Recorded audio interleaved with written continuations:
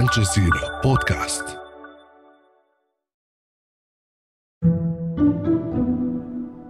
The initial reports were shocking. People stabbed, evicted from their homes, and fired from their jobs. On social media, a video of another racist attack on black migrants in Tunisia. Black men and women say they are arbitrarily rounded up by police because of the color of their skin. Some injured and unable to walk after the beatings. Racist attacks aimed at anyone and everyone with black skin spread across Tunisia. And many blame the country's president, Kais Saied, for helping launch them. On February 21st, Saied called migration through Tunisia a conspiracy to change Tunisia's demographics by making it more African than Arab. Kais Saied said, quote, hordes of sub-Saharan Africans were changing the demographic makeup of the country. This is wholly untrue, but riled up racism in the country nonetheless. So what are black residents of Tunisia facing now? And where will the president's policies end? I'm Malika Bilal, and this is The Take.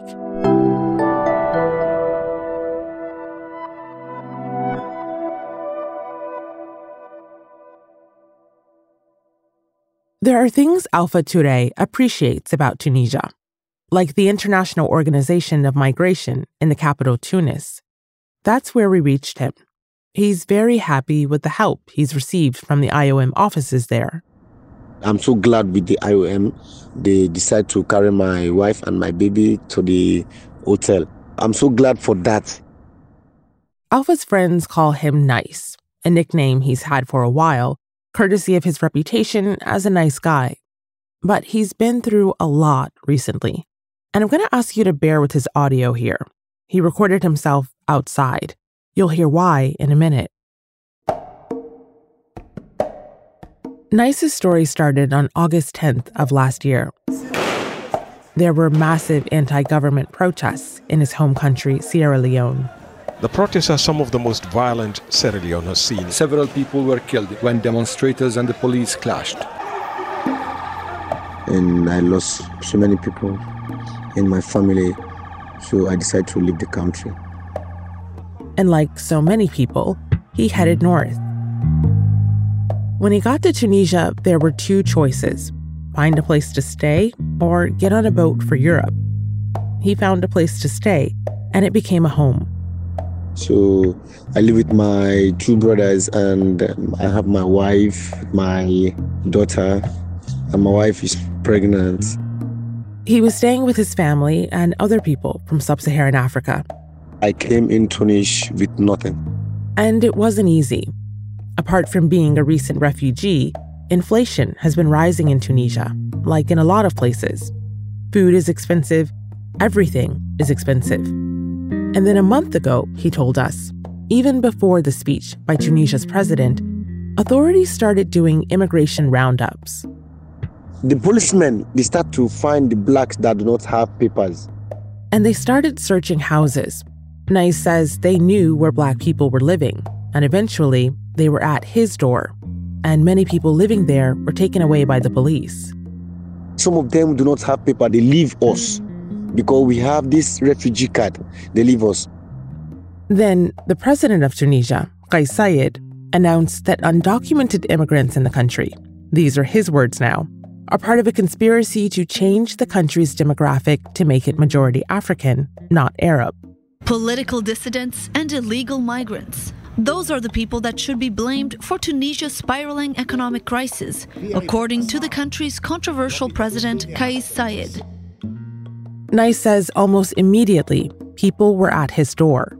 Not police this time, civilians, and lots of them, with knives and other weapons. So after then, these Tunisian people, as soon as they hear this message that the president said, they decide to find where black people stays, to removing people outside. That's what they do to me. That's what they do to me. They are coming to steal, coming with these sharp weapons, different weapons. So if you mistakes, they'll just kill you and leave you there. Just imagine, I have my wife, I have my baby. My wife is pregnant. I have my two brothers. I ran away from my place because of my life. And once he got out, he called his landlord, trying to see if anyone could help. My landlord, he tried to do something, but my landlord cannot fight them because there are plenty. What I faced there is too much for me. It's too much between me and my family. But if he wasn't safe in his own home, where would he be safe? Where are we going? No place. No place to go. If you move from Tunisia, you go Sus, you miss another problem there. So we just decide to stay outside because the place where we stay, although it's not good for us, it's not safe. So, but we are okay because the life comes first. That's why I'm sleeping outside. For now, he and at least 100 other people in his situation are sleeping outside the International Organization for Migration office in Tunis. My name is Fadl Ali Reza. I'm a journalist, a researcher. I founded the news outlet mishkel.org in 2019, covering Tunisian politics, economics, culture. Fadl has been reporting on Tunisia for years, and lately he's hearing a lot of stories like Nice's. You recently wrote an article for mishkel.org entitled "Black People Attacked, Evicted in Tunisia" after President's racist statement, which pretty well sums up what we're talking about now. What are people telling you? What is your team on the ground hearing and seeing? Yeah, well, the reporter that I worked closely with on our last report, Lina Belhaj, she was talking to not just immigrants from other African countries, but even Black Tunisians who said that in the days immediately following the president's statement, they were the victims of physical attacks. And while there's been racism in the past and comments and harassment even, the sort of the physical aggression that we've seen really spiked after the president's statement on the 21st, and people have been kicked out of their homes. And so people who spoke to our reporter were left without a place to go. People found themselves camping out of their embassies or camping out outside of international aid organizations that work with migrants. President Saied is framing this around immigration. Are you seeing parallels to rhetoric from Europe and around the world, or is there something about this that's also uniquely Tunisian? Yeah, it was quite a shocking statement. The president hasn't used discourse quite like this before. He's certainly used conspiracy theories. He's said that there's elements at play that he hasn't named specifically who are trying to undermine stability in Tunisia. But never has he lashed out specifically at Black African immigrants in the way that he has. There's a couple factors that seem to be going on here. There's a Tunisian political party called the Tunisian Nationalist Party that has really been pushing this sort of line the president has adopted. There's also very clear parallels, I think, to European, not just rhetoric on migration, but even some of the policies. Actually, after the president's statement, we saw far-right French politician Eric Zemmour tweet in support of President Kais Saied, saying that this is exactly what we're talking about. The reaction from Zemmour, a former French presidential candidate, didn't surprise Fadl. He says President Saied's recent speech seems to mirror the policies of far-right politicians like Zemmour in both France and Italy. You know, Tunisia is both a transit country and a destination country. But as a transit country, because of its proximity to Europe, we've seen quite a lot of cooperation, particularly between Italy and Tunisia on trying to crack down on migration. And of course, we've also seen recently a far right-wing government come to power in Italy. And since they've come to power, they've actually focused on North Africa. So we saw the Italian foreign minister meeting with the Tunisian president this January, talking about cooperation on stopping migration flows. Even after the President Kais Saied's statement on the 21st, the Italian foreign minister put out a statement about supporting Tunisia's bid to get a loan from the IMF. Wow. And do you see those two things as related? Is that coincidental, that timing, or not? It raised enough eyebrows that people have been talking about it. There's been quite a lot written speculating about it. And at the moment, it's speculation, but it certainly is following a pattern of what seems to be closer relations between Italy and Tunisia, specifically on cutting down migration northwards. And this is something that follows on a pattern of the EU really trying to get Tunisia to be a country since 2018 of screening migrants before they even leave the shores of Africa towards European shores. So there's sort of clear indicators of policy that is being shaped in cooperation with one another. But there is resistance to President Sayed's speech too. What that looks like and how he's managing the reaction after the break. I'm Charles Dance, your narrator for Hindsight, a dramatized podcast from Al Jazeera. We carry on exploring the lives of history's most notable figures, from Rosa Parks to Pol Pot. Hindsight from Al Jazeera, wherever you get your podcasts.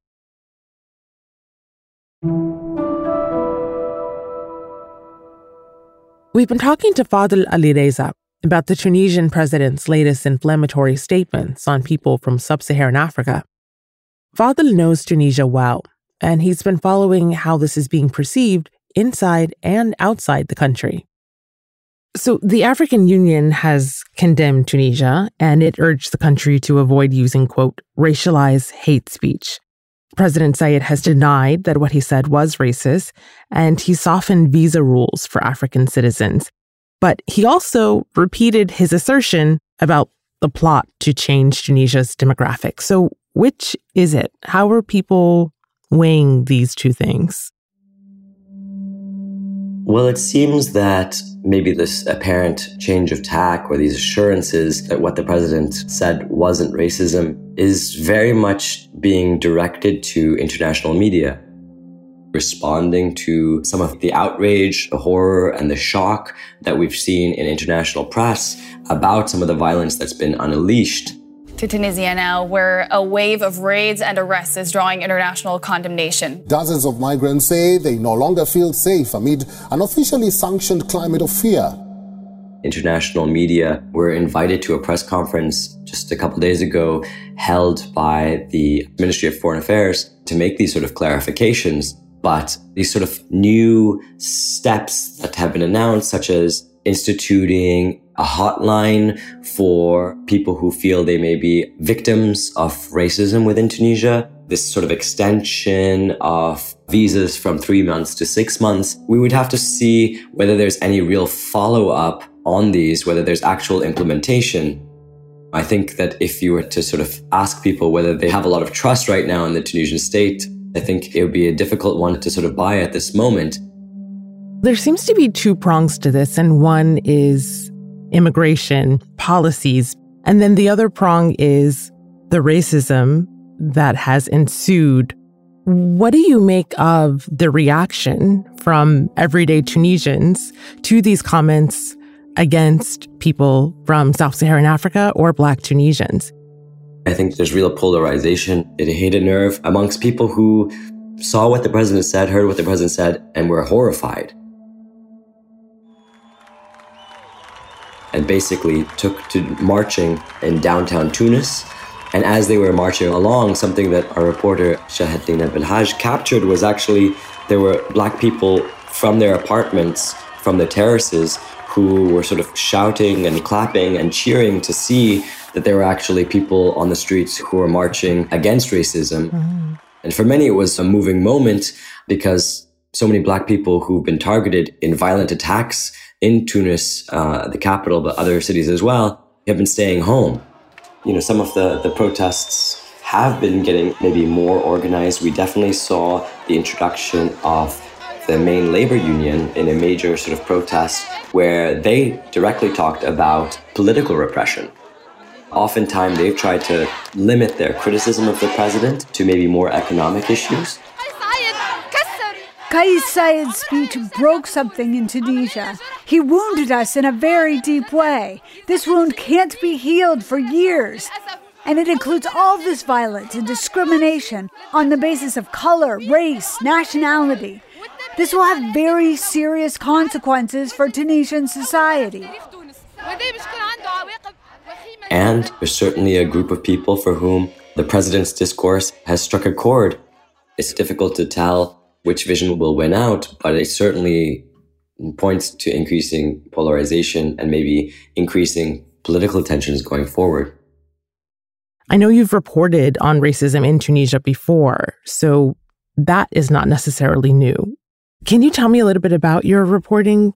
Sure, yeah. My own conversations with migrants from other African countries in Tunisia, they've told me actually particularly people from the Ivory Coast have been the main targets of extra scrutiny by police who've stopped them on the street, who harass them.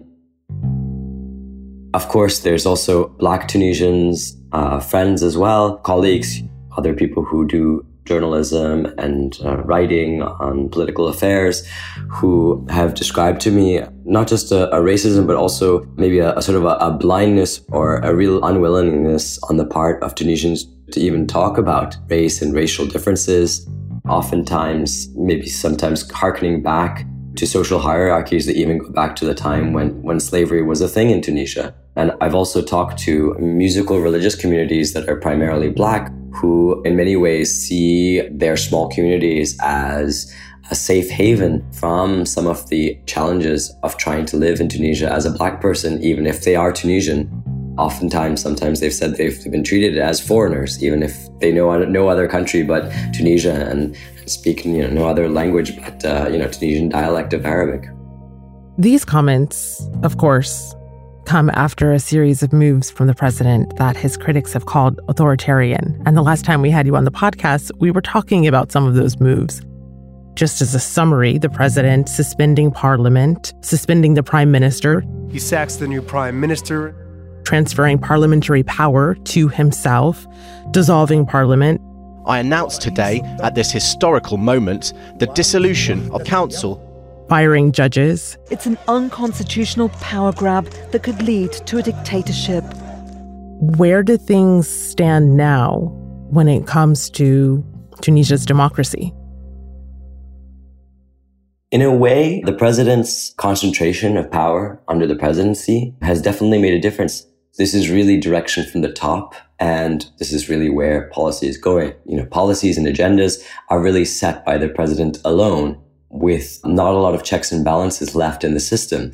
So the fact that he said this, and then we've seen actual increasing violence against, not just, like I said, Black migrants from other parts of Africa, but even Black Tunisians, that's really been a factor here.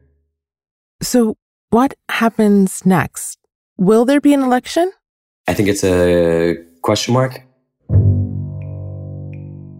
There's certainly people who've called for early presidential elections under the new system, saying that President Kais Saied's tenure actually needs to be renewed with an election. At the moment, it doesn't seem like the president is treating the political opposition with the kind of esteem you would need to really have a fairly contested election.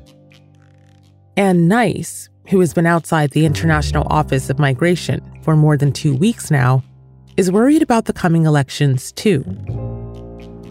Now let's watch. This is not an election time. If election comes, what will happen next to the Blacks? I did not expect it in this country. These Arab people, they think with the Black people, we are all slaves. But normally the Black people and the Arab people, we are all the same. Let's forget about the color, we are all the same. And it's not just what happened over the past month. It's more than that, he says. When we are living with them in this country, we face a lot. If you walk with them, if you are in the same taxi with them, the way they look at we, the Black people, they think that we are like slaves. That is not good. But we are just keeping faith. We are just here because we are here to hustle. We are here to find something. So I just want to advise some of my brothers and sisters for them to be careful with these Arab peoples, with these Tunisians, for them to be careful with them. So let's just watch. This thing is not good, but this is my advice for Black people that live in Tunis. And that's The Take. If you haven't already, be sure to subscribe to The Take wherever you get your podcasts and rate and review us. We'd love to hear what you think. And if there's something you'd like to hear on the show, reach out to us at AJE Podcasts on Twitter or Instagram. This episode was produced by Amy Walters, with Chloe K. Lee, Miranda Lynn, Nagin Oliai, Ashish Malhotra, Khalid Sultan, and me, Malika Bilal. Our sound designer is Alex Roldan, and our engagement producers are Adam Abugad and Munira Al-Tusari. Our executive producer is Alexandra Locke, and Nay Alvarez is our head of audio. We'll be back.